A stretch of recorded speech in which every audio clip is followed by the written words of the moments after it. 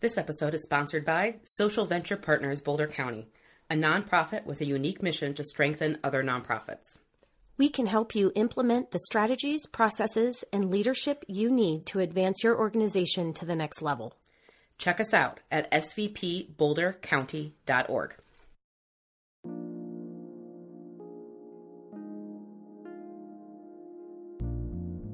Hello, I'm Brittany Wilson. I'm Nia Wasink, and you're listening to The Nonprofit Reframe. Together, Nia and I have over 30 years of nonprofit experience. We've worked the program side, the business side, and everything in between. We are reframing the nonprofit experience by challenging the status quo, because we know that nonprofits and their staff are undervalued, under-resourced, and unrelenting.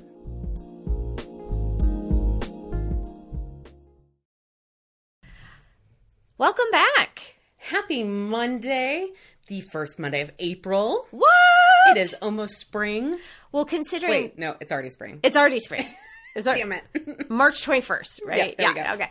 I'm so excited for it to be the first week of April. Yes. Because right now we're recording it at the end of February. March. It's March. What? It is March, honey. March 1st? It's March 1st. Holy cow. Now people know that we have recorded this a full month in advance. But Let's hope we're both alive. But so that's what's so fun about recording these in advance, because then we're thinking to the future, and who knows? Who knows? I mean, I hope it's 75 degrees outside right now. It could be a blizzard. It's true. It's Colorado. Yeah. We could have 2 feet of snow. You know, the one thing we do know? Our new website launched. What? Is that the news, the big news that I almost gave away last week? Yes, it and is. that everybody has been, waiting for this day to come to find out. They have been pounding down our doors wondering, what was Brittany almost going to tell us? What is it? What is it? A website. Brand new website. Check it out. It is at thenonprofitreframe.com or nonprofitreframe.com. We own both domains. What? Ballers. But we have an awesome person behind us who has been working tirelessly to build out this website. So you've got all of the content, all the past episodes. You've got show notes on them. You have full transcripts. So if there's a piece in an episode where one of our accents is too strong, you can't hear us, you don't understand, or you just want to go back and get that quote, you can get all of that now on our website. Wonderful. Thank you, Patty. We love you. Mwah. I will say, I was just re-listening I think it was the Grants episode. There's a part where your accent is so strong. What It accent? sounds like you're from Canada. What? I'm sorry, but Ohio is the home of no accent. Oh, honey. It is. Did Okay, you sure. know that news people come to Ohio to learn how to not have their accent? Okay, sure. Yeah. Whatever you need to get through the night. Mm-hmm. All right. What else? Oh, I wanted to mention that I'm so excited for this Friday. Thursday, but yeah. Oh, it's on Thursday? It's Thursday night. It's Thursday night? Yeah.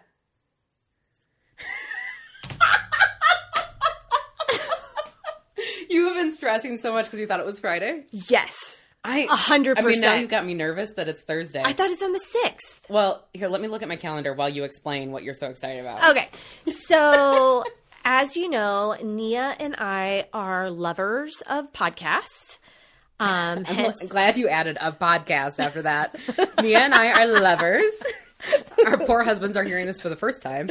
That's going to be one of the questions for the AMA episode of podcasts. And one of our favorite podcasts is called My Dad Wrote a Porno. And it's hysterical. You should check it out. It's also, what's it? Explicit rating? Yes. Yeah. It's another one in our explicit bucket with us. Yeah, exactly. And they travel around the world and do live shows. Yep. And so they are coming to Denver this Thursday, I guess. And we're going to go see them live. Yay! We should double check this because you bought the tickets, but I definitely have it on my calendar for Thursday. Okay, I'll double check. The internet says March 5. Yeah, I'm right. Thursday. Okay. Yay. Woo! Thursday. You get a whole extra day. That's so much better. I know. Hashtag podcast goals. Oh my gosh. Can you imagine? If we did a live tour. I think about that all the time. I do too. I want us in those big chairs up front, a glass of rosé. Exactly. We would have really specific thing in our rider about the green rooms having cream pies for you. And I don't know what I would want. Maybe dark chocolate of some sort. Dark chocolate, yeah. Mm-hmm. And then an extra mirror on our way out so we could check our teeth. I always am worried about that. I love it. Oh my gosh. Well, you got to put it out in the universe. Oh, it's starting to snow.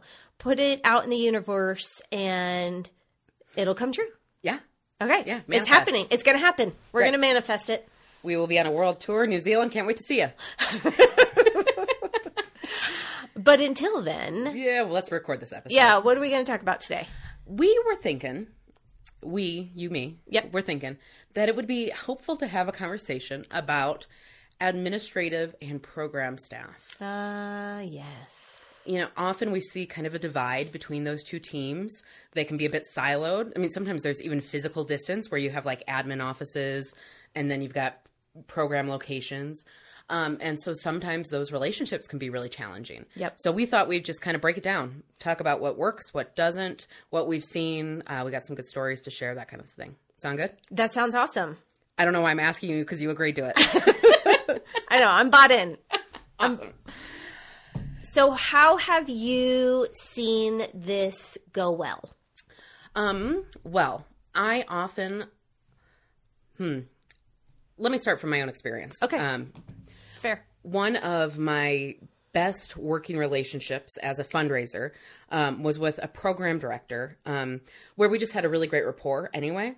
And where she recognized that she didn't understand fundraising. She was totally new to it, but was totally willing to learn and was super open to me asking for information, requests. And so the two of us worked so well together that then our teams could work really well together. Yep. I remember when I started trying to kind of explain to her that, yeah, I'm not an expert in what she's doing. You know, we were doing, I'll just say it. We were a child advocacy center. So kind of child welfare adjacent, but really technical work. Mm-hmm. So it's actually kind of supporting the investigation of child abuse. Mm-hmm. So it's not like this, you know, real obvious fluffy, we're preventing child abuse, we're feeding families, you know, it was really, really technical.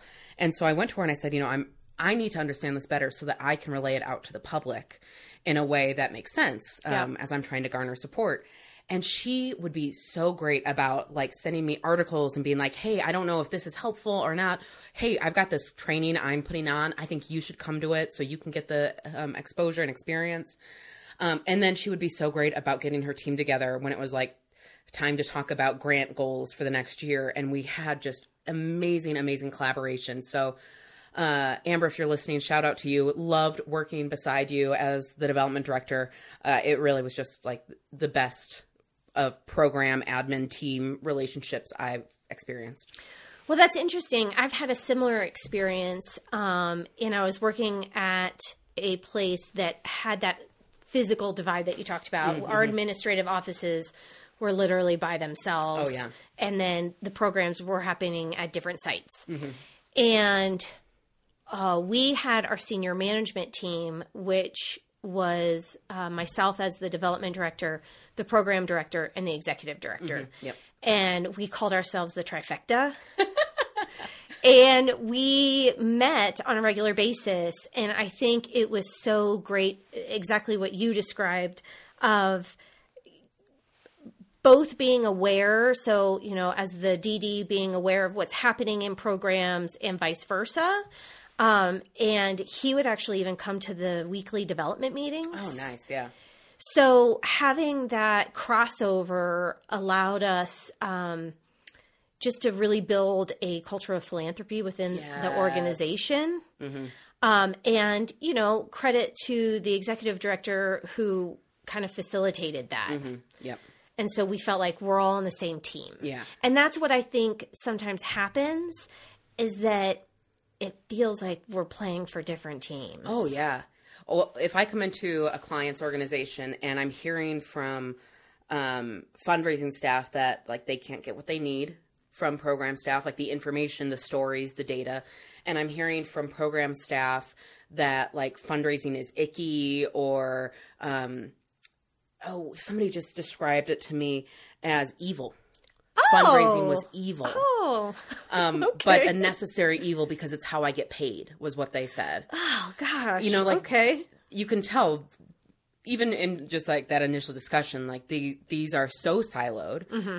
They clearly, like, they don't have that mutual respect, but they also don't have a mutual understanding. Absolutely, yeah. Right? Like, fundraisers want you to go out and do amazing programs, and they want you to do that really well. And then what they're doing is conveying that to the public so that they can get support. Right. And then as program staff, you want your fundraisers to be equipped to do that because it does pay the bills, but it also allows you to have a say in programmatic growth and engagement and how your causal area is impacted because of the community support. When we can like genuinely have that relationship, it is going to strengthen everything. But when it erodes, oh my gosh, it can be so toxic and just so toxic. Not a fun place to work, quite frankly. It's true. And, you know, I really think it speaks to the bigger culture of the organization. Mm-hmm. And maybe someday we'll do an episode around just culture because and how you build it. Oof. And, you know, it's. Do you have it? Where do you find it? Exactly. Exactly. It's not easy to do. Yeah. But there are little things that you can do that can help support it. And we talked last week about boards. Mm-hmm. And a lot of the same things that we spoke about last week with boards also applies this week with staff. Mm-hmm. In the sense that the place that I worked at that I told you before, I thought it was really great. As part of the culture, we encouraged administrative staff to volunteer in programs. Yeah, absolutely. And for a while, it was, you know, you can go up to 2 hours a week, I think. Mm-hmm. I don't know. I might be making that up, but it sounds right. You know, the sad part is, and I'm the first one to admit it, I never made that as much of a priority as I should have, just because everybody's so busy. Yeah. But and again, we mentioned this last week, there's that intimidation factor. Oh, yeah. Right? I don't know what it's like to work with this population directly. And what if I say something that's wrong or do something that's wrong? And so are we also equipping the entire staff with the training and knowledge so that they can come in and out of those program areas feeling comfortable? Yeah, yeah. You were just saying something, and it made me think back to our budgets episode, where it sounded like you had a really nice coming together of, you know, your program team saying this is what we need to build and improve our programs, your fundraising team coming together and saying here's what we can afford to raise, you know, that this is what's reasonable, and then we both show our number, and then see what the divide is. But it's so great to have those open conversations too, because again, it reflects on what we're all doing. And at the end of the day, we all just want to feel valued in our jobs. Sure. And that's such a great way to be able to do that. Well, and it gives that mutual respect, what you were saying earlier about, oh, wow, you actually need another person in your programs because X, Y, and Z is happening. And that's why you want to increase your budget by $50,000. Right. That makes sense. I understand. Totally. Oh, but now program looks at it and says, wow, this is what you think you can raise, and I'm asking for more than that. Yeah. Which means you're going to have to go above and beyond in order to get it. And I know that's not easy. Mm-hmm. Another place where I think that there's some natural opportunities for collaboration is around volunteers. Yeah. You know, so often we've got if you have a volunteer manager who's like on staff, amazing. Congrats, you have arrived. Mm-hmm. But that person can kind of walk between the spaces too, because they're certainly working with the development team to understand what the donor base is, you know, because you want to be able to tap your donors into volunteer roles, but also to hopefully be relaying info back. And then you're walking into the program spaces to understand where there are volunteer needs and where you can plug people in. And when you've got a volunteer program that is really well aligned with your mission, it can so much enhance both your programming and your fundraising. Yeah. So it's really fantastic. I worked for a university for a while, and I wasn't in fundraising then, but we all had to learn de-escalation tricks and tactics. Because I was working in financial aid and people would get a little testy. Mm-hmm. A lot of angry parents calling me in those days. It's not a fun job. Doesn't sound fun. Any of you going to school, sending kids to school, be nice to the financial aid office. Yeah. That's the lesson. But it made me really appreciate those tools and tactics, because I would be on site with a volunteer who might get escalated, and I knew how to effectively, calm that situation, or client, or any of those. And then I started to think about, how great would it be if we were able to provide that kind of training to our entire staff, but also in the context of customer service almost. Mm-hmm. But often we don't do that. And so then we have program staff managing volunteers when they don't know what to do. Mm-hmm. Somebody gets upset. They go off. The volunteers piss. I mean, things can escalate so awfully. And really, as organizations, we're putting our program staff in those bad positions without equipping them with the skills and tools to really handle it. And having been yelled at by a number of people in my careers, those are skills that you really have to build. That doesn't just happen where okay, this is how I'm going to get this person to stop cussing me out on the phone. Right. Yeah, absolutely. I love this idea of having multiple trainings for the entire staff. Yeah. Having trainings about programming that the whole staff goes to. Yeah. And, I'm going to say the magic words, power dynamics. There is a power dynamic at play that doesn't need to be there. Yeah, it shouldn't. That's what's really interesting about it. And it's all just through perception. Yeah. But, I've worked at multiple places where the divide between administrative staff and program staff wasn't a different building, but it was within the building. Yeah. And both places that I'm thinking of, the administrative staff are on the second floor. Mm-hmm. So top floor, programs happening on the first floor. Mm-hmm. And so there's this top-bottom perception. Mm-hmm. And also, administrative staff tends to, because they're going to meetings or doing whatever, maybe they dress differently than the program staff because the program staff is getting down and dirty with clients and whatever they're doing. And so you have that too, right? That they look different. Oh, totally. Just by what they're wearing. Mm-hmm. And so there's this perceived power dynamic that does not need to be there. Well, it's interesting because I think it also goes both ways. As a fundraiser, I would often longingly look at the program staff and be like, wow, what you are doing is so meaningful. Yeah. I want to have that impact. I've also had program staff. This was in a really, really toxic workplace. And needless to say, this person didn't last very long. But who came to me and said, I don't know what you're doing. Get back to raising money for my paycheck. Whoa. Yeah. That was rough. So, yeah, I mean, but all of that, like you said earlier, it comes back to culture. When we have mutual respect and understanding that we all are doing this work and we are all needed in order for this work to happen and happen effectively, then we can start to erode those silos and those walls and the stairs that live between us. Well, I see that play out so much in grants. Oh, yeah. And we talked a little bit about this. We touched on it in our grants episode, but not equipping staff with the right tools or skills to be able to pull the data and evaluation. And especially if you don't have the most efficient systems in place, which, let's just be frank, most of us don't. Right.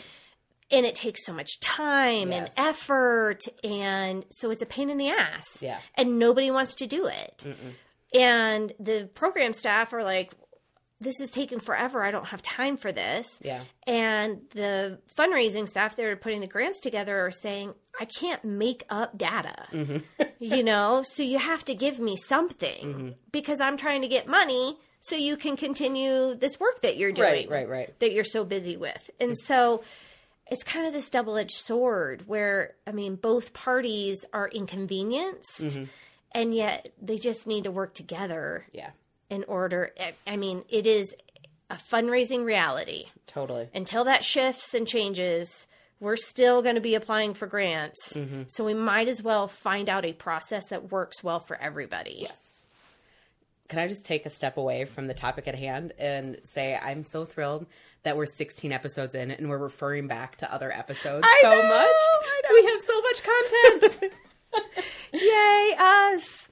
But I also want to say, again, when those relationships are really strong, it is so helpful for the fundraiser. So I was working with this team. I was the development director and still in the child welfare space. And this was my first job in child welfare.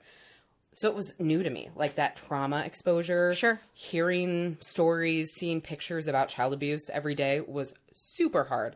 And we were at this conference. It was me and 2 program staff, and they made me go to like the all-day intro intensive to child welfare. And it was literally 8 hours of stories and pictures and videos of the worst things that have happened to children.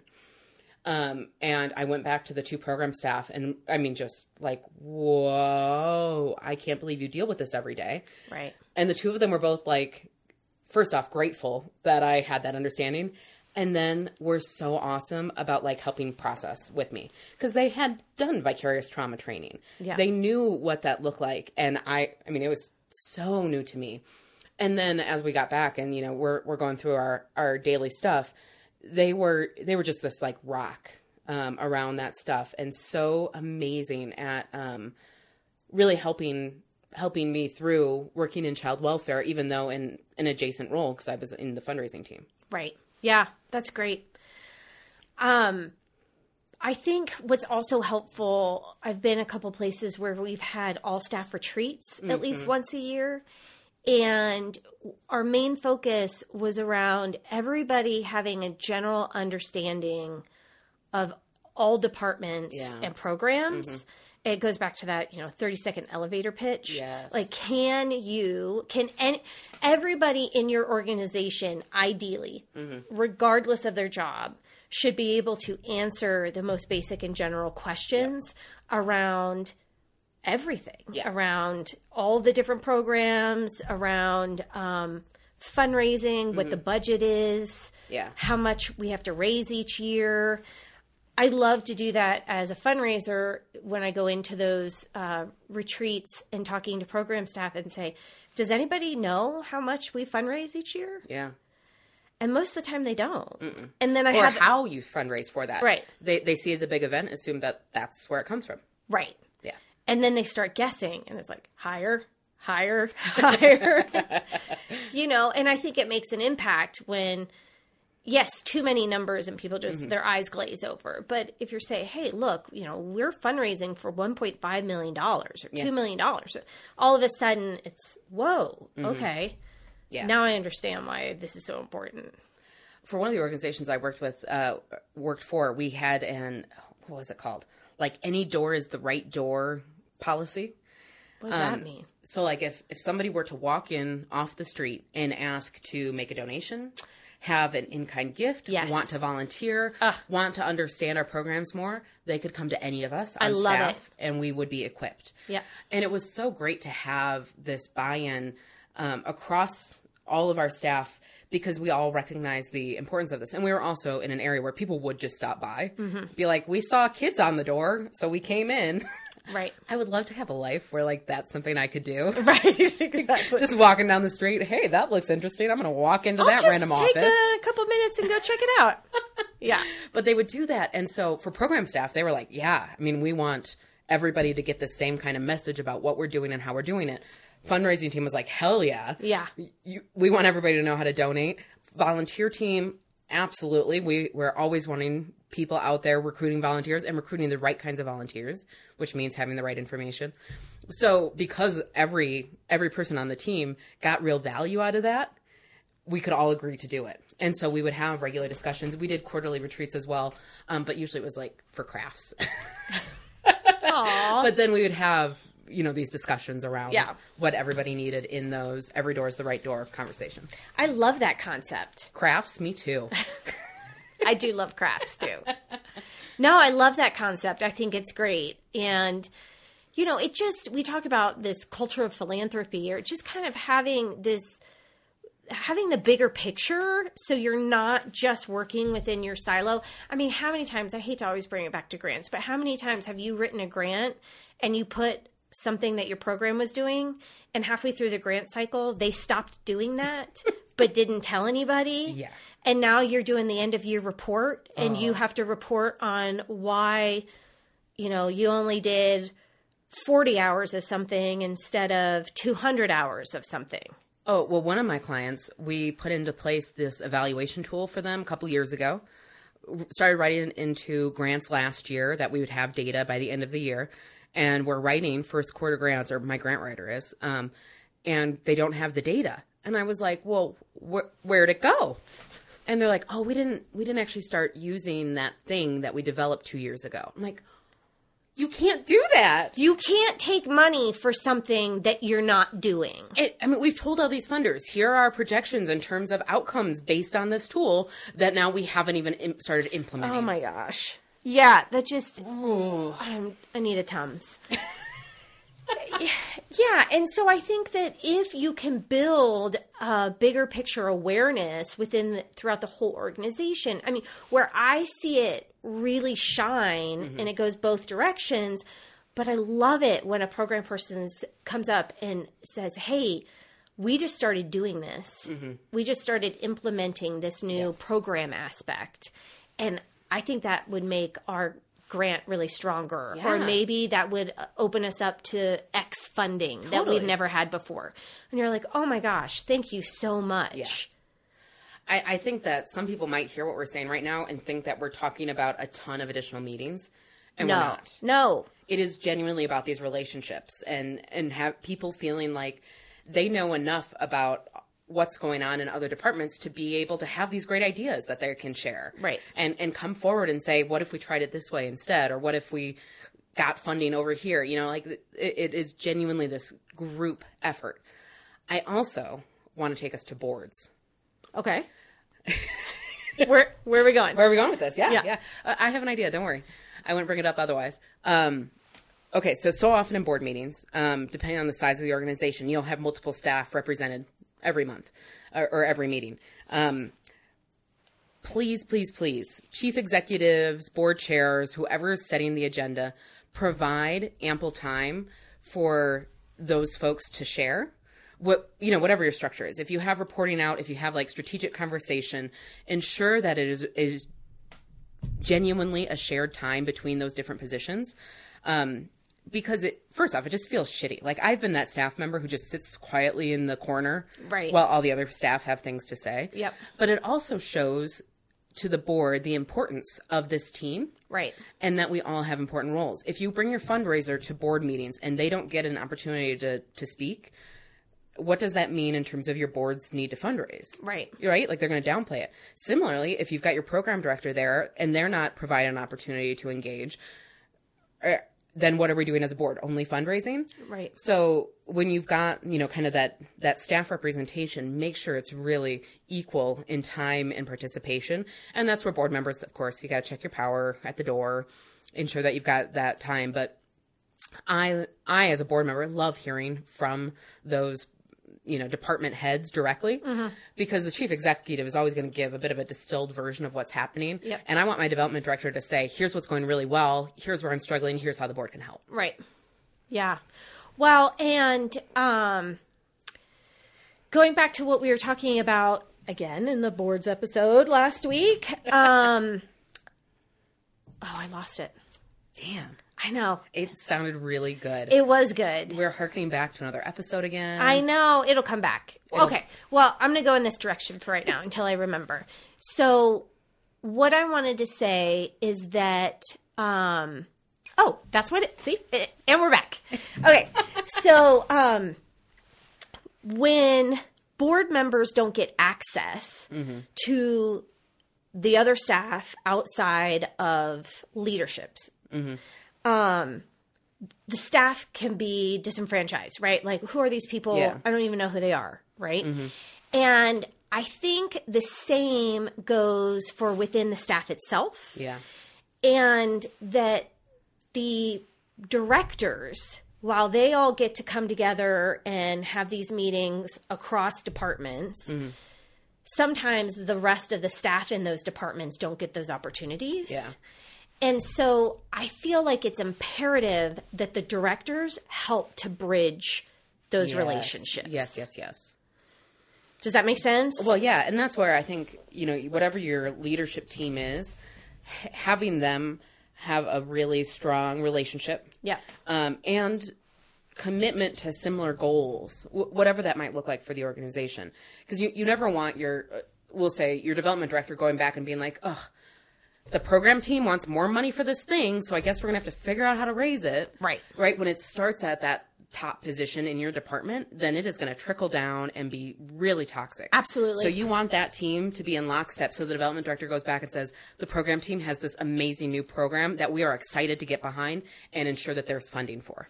Because I really think that messaging right there, if it is just what you were saying, if it is negative, then that perpetuates this divide. Oh, yeah. Yeah, then you become insular to just your team, because that's all that's safe. Right. And you can't have this us against them. No. When you're all working for the same common goal. Right. It all comes back to the mission. Yeah. Right? If you can't get aligned around that, you probably need a new job. Right. Yeah. So what are our takeaways? We had a lot. I know. I mean, I think it all just comes back to building relationships and bringing all the teams together, ensuring that even time doesn't allow silos to occur. Well, and it's what you said. Everybody just wants to feel